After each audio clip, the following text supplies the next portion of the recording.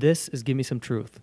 This podcast features appearances from Clint Walkner, Nate Condon, Jonathan Jordan, and myself, Mitch DeWitt, from Walkner Condon Financial Advisors in Madison, Wisconsin. Give Me Some Truth is dedicated to providing an accessible and authentic view into the financial services industry, as well as current events and investment concepts that you can apply in your day-to-day life. Here are your hosts.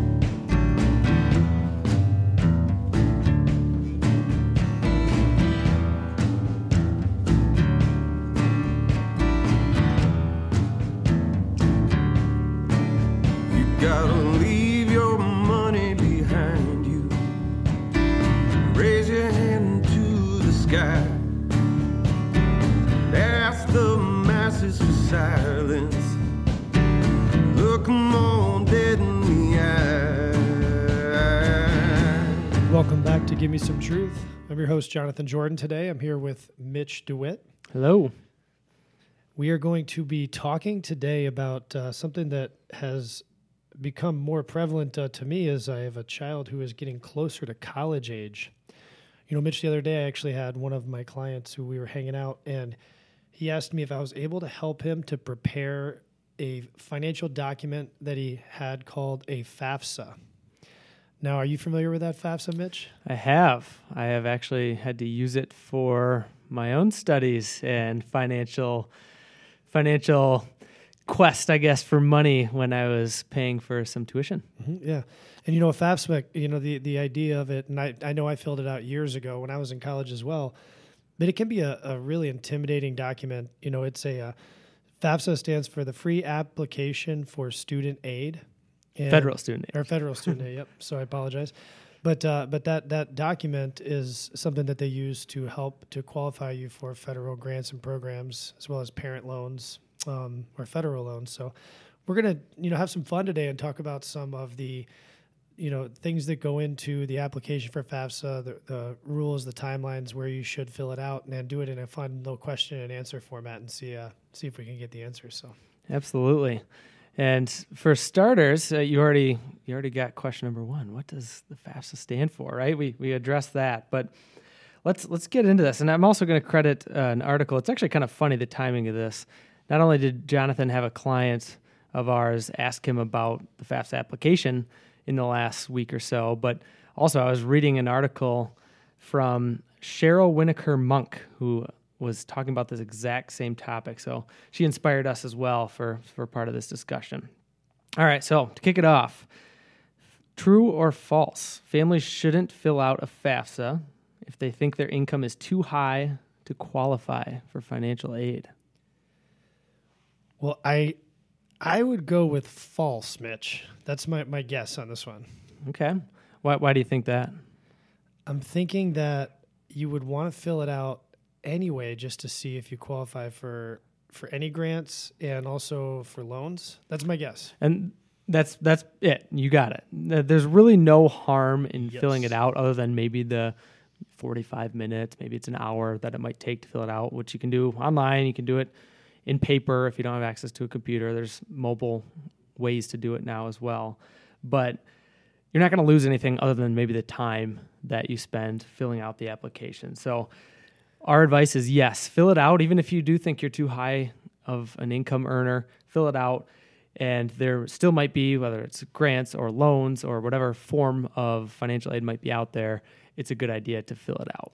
Well, then I also, if you are interested in taking out a federal loan, or a parent loan, I believe the FAFSA is an important step for that as well. So yeah, if you do have a child going to college and you are interested in any federal grant or loan, or even a state grant, which oftentimes can be eligible even if your income is higher, where you might not qualify for the federal grant, but you may qualify for a state grant. It's a good thing to fill it out. Absolutely, absolutely. And one for one on my side. You're one for one. And you should fill this out every year that you are a student or that your child is a student enrolled in school. So it's not a one and done, and things might change over time too, right? Maybe your income changes in your household, and that could be all the more reason to fill it out. Maybe you're in a more trying time where the financial aid or grants could be more relevant during that changing year. So fill it out every year that your student is rolled. Well, and so here's question number 2 that draws us into that. So if you have, I would think 2019 would be the next calendar year. Mm-hmm. So the deadline for filling out the FAFSA for the 2019 and 20 school year, is it A, October 1st of 2019, B, September 1st of 2020, C, June 30th of 2020, or D, January 1st of 2040? 2040. I'm going to eliminate that one right off the bat. That's a good multiple choice. That's what you want to do, is always eliminate the one you know is the outlier. But it's Yeah. down to 1 out of 3 for you. So you got to think logically through this one, Mitch. Right. So, all right, let's eliminate 2040. That just seems way too far off. You know, my hunch originally, and this is for the 2019-2020 school year, correct? That's correct, yep. Okay. So my hunch originally was maybe later than anticipated. I was thinking maybe towards the end of 2019. But let's see. My answer on number 2 is going to be, how about June 30? June 30th of 2020. Yeah. That is correct. All right. So June 30th. So although you can actually apply earlier, October 1st of 2018 for that 2019-2020, the deadline is actually June 30th of 2020. So that's when you have to have it in by. It's actually a midnight deadline Central Time on June 30th of 2020. And why might we want to fill it out earlier than the deadline? Well, oftentimes there's a lot of states and colleges that have programs that they use the FAFSA for making decisions on. So you might want to get that in and complete it by the earliest deadline, and that way you can get every opportunity that you have to be able to qualify for those grants. But And some of those things might, once the money could be accounted for, might be gone. absolutely. Right? So get it done early, apply as soon as, I mean, not like you have to be ready to press enter the second it opens up, right? But the sooner the better. Once funds are gone in some cases, they might be gone. Mm-hmm. All right, let's see. We got another question here. I'm apparently the true-false guy. True or false? Families need to pay to submit this form. They need to pay to submit a FAFSA. True or false? Well, I don't remember there being a fee, but they seem to be charging a fee for everything nowadays. So maybe there's like if you do it online, you got to pay like a $4.50 processing fee. What is that? Did I get that one right? No, Dang. it is completely free. I know. It seems like there's a charge for everything. Recently, I bought a vehicle, and it seems like, and this was from a dealership. So, you know, sometimes there's just this fee, that fee, dealership fee. That's a little tangent there, but I see where you're coming from. There seem to be fees added on to just about everything. So If we went back to the fact that it is called the free application for federal student aid, There I you should go. have known that one. There we go. Oftentimes the answer is in the question. Exactly. So it's free. Like we said earlier, you can find it online. There's a government website. And I mean, let's be real. You can just Google FAFSA, and I would be willing to bet that the very first link that you click on, you'd be able to find it, fill it out for free. Like we said, it's going to take maybe an hour of your time in order to do this. Excellent. So on to the next question, Mitch. This one a little bit tougher for you. So students, parents, and borrowers are required to use blank to sign the FAFSA form online or access other federal student aid websites. Is it A, an FSA ID, B, an RSA token, C, Bitcoin, or D, a credit card? Okay, let's try to go process of elimination here. So we said it was free, so I'm kind of doubting that you need your credit card, right? Let's eliminate that. Bitcoin is highly unlikely, seeing as how there's some instability there, and people hardly can even sell out of their own Bitcoin at times, it seems like. So I'm going to cross that out. Not everybody can have a Bitcoin. Right. I don't own any Bitcoin. You know, I'm thinking it's going to be A or B, but I'm going to be quite frank. I don't know what RSA or the FSA means. So I'm going to say A or B, and hopefully one of those is correct. Yeah, so I believe the FSA stands for Federal Student Aid ID, and you do need a username and a password. It's important to note, though, if you're applying with your parents, because parents have to fill out the FAFSA as well as a student, and it's important that they electronically sign this FAFSA, so they each have to have separate IDs. So because it is based off of your social security number, and it's considered a personal legal signature. So parents and students should create their own individual FSA IDs, and those can be found at fsaid.ed.gov. Is where they can find those and fill that out. So it sounds like that's the thing that uniquely identifies you as an applicant. Yep. And then your parents also, because they're part of signing on the application, need to have their own separate sign-in. Okay. All right. Awesome. What is next on the list here? I've got another true and false for you. True or false, rather.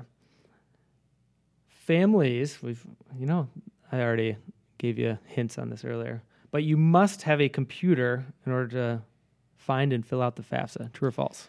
I'm going to go with false, because I would think that every kid out there, as I know from my kids being in school, not everybody has a computer. Not everybody has the ability to access one. Although I would think that they could go to a library or they could go to any computer to access the website. But I would bet there is paper format for being able to turn this in. You got it. So you can go to the library. That's a great option too, right? Go to your local library. You can use their computers.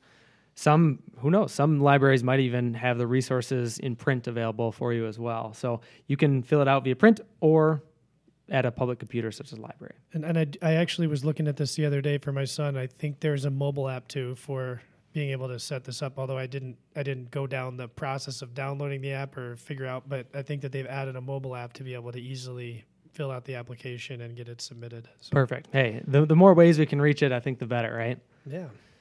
So, and the other thing too, when we talk about these things, we know that people can get it's overwhelming when it comes to the amount of paperwork, especially when it comes to student loans, and they wonder, should I fill this out? And as we're telling you, you should. If you were to contact us here, and we'd be able to help walk you through that and figure out the stuff that you need to fill out through the process.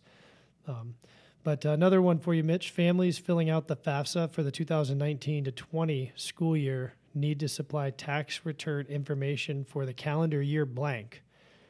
2020, 2019, 2018, or 2017. Okay, so I'm going back to our earlier discussion, right? I believe we said we should fill it out sooner the better, right? Mm-hmm. So if we're filling it out sooner rather than later, and it opens on October 1st of this year, then 2020 is out for sure. 2019 is probably going to be out because that calendar tax year hasn't occurred yet. Mm-hmm. 2018, we're still in the middle of 2018. So I'm going to go with the most recent tax year, and that's going to be last year, aka 2017, your most recent tax information. You're on a roll over there with your process of elimination. You must have just recently taken some tests or something when you were back getting your master's in your MBA. But the answer is 2017, and although you can fill it out as early as October 1st of this year of 2018, the most recent tax return information being from 2017 is what you would use.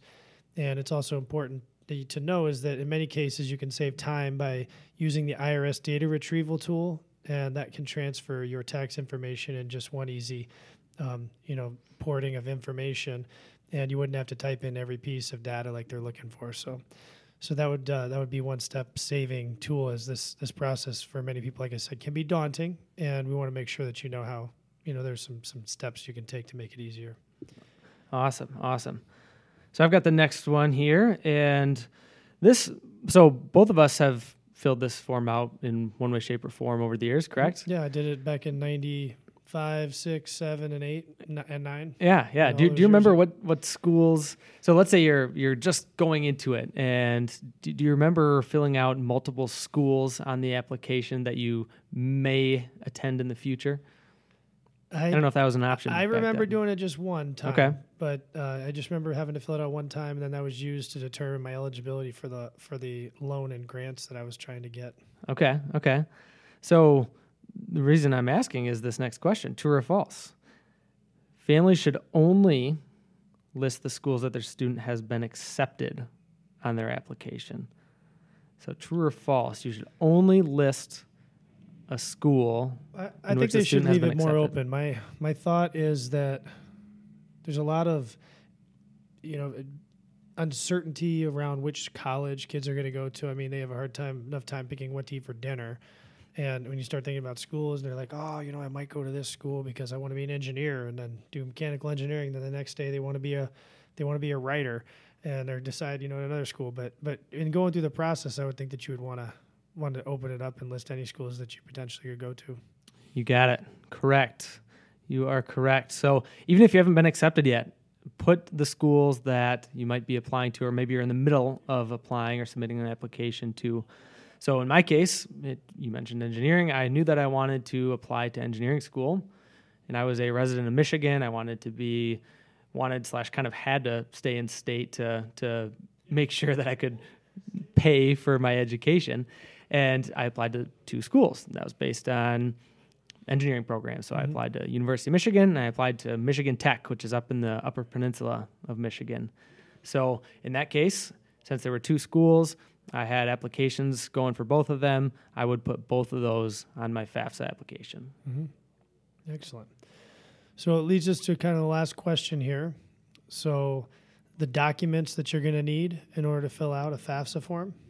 So we've got a social security number or alien registration number. B, your federal tax return information. C, 5 most recent report cards. And D, college acceptance letters. Ooh, I think our prior discussion has eliminated for sure D. And then also our prior discussion has brought light to A and B. What was A? A was social security number? Yep. I'd say that's for sure. You probably need that as part of getting your FSA ID, right? We talked about unique identifier. Correct. And then B was tax info. Mm-hmm. So I'm going to go with those 2. You know, it's rough because in a multiple choice situation, sometimes you got to narrow it down to the best one. You know, it's A, B, C, and D. But the best, the best one. You are correct. It's okay, A all right. and B because I didn't give you E, both A and B. But the answer is it's A and B, the Social Security information or alien registration number, as well as the federal tax return information. And again, the reason why, you know, just to kind of recap some of this, the reason why that's important is because you have to establish your own, you know, legal entity or legal ID because of the, you know, you're actually putting a legal signature on the application. And you want to make sure that the application, the information you put on there is correct, because you don't want to get in a situation where you're trying to commit some sort of a fraudulent situation in order to acquire a loan. It's one of the worst financial decisions you can make coming out of the gate. At the end of the day, there is federal aid out there, whether it's through grants or whether it's through loans. And some of those loans can be ones where you pay the interest as you go. Some can be deferred interest. And, you know, that might be a whole nother podcast in the future of what the different types you can do to use, you know, loans in order to help you to get, you know, a higher education. And also whether or not, we've talked about it before, whether or not it's even worth it, depending upon what you're studying. But you want to make sure that you have that, you know, in your process. And also, you know, to make sure you're working with your children if you're, you know, doing the application, or if you're listening and you're going back to grad school, you know, working with your parents, because it does make a difference, you know, in terms of the family and what the family's ability to pay is. So you're working together on this to complete this document. Absolutely, absolutely. Are there any other questions we have that we came up with as we were prepping for this podcast? You know, I didn't see any other ones that were on there, other than, you know, just from my standpoint, thinking about, you know, taking on the debt and, you know, understanding, you know, how long you're able to pay that debt back. Sometimes they can be, you know, able to work with you after you get out of school. There's loan consolidation. I know that there was a period where I could have paid my college loans off a lot sooner than I ended up doing it, but my interest rate was so low that it was worthwhile for me to continue to pay the, you know, the smaller payments.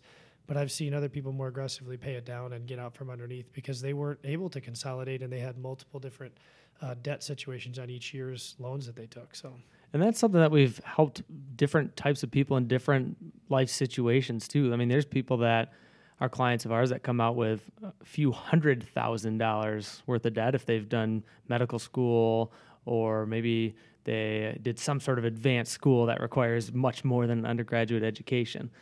So doctors are the ones that typically come to mind.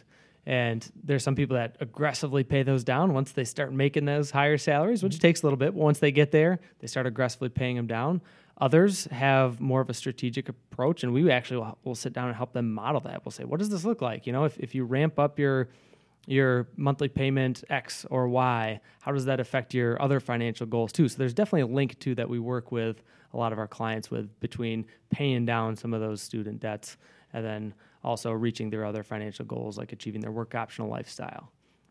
So if you end up having questions, or if you have a child that's going to school within the next few years and you have questions about the FAFSA and the process, again, you can reach out to us. We are by no means experts when it comes to the paperwork involved here, but we can help answer your questions on whether or not it's a good financial decision for you to apply, and be able to kind of visit back some of the topics that we had today about what you'll need to make sure you're doing while you go through this process. So we again want to thank you for joining us today on Give Me Some Truth.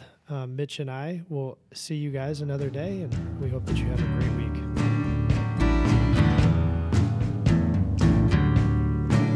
You gotta leave your money behind you.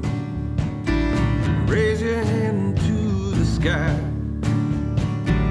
Ask the masses for silence. Look 'em all dead in the eye.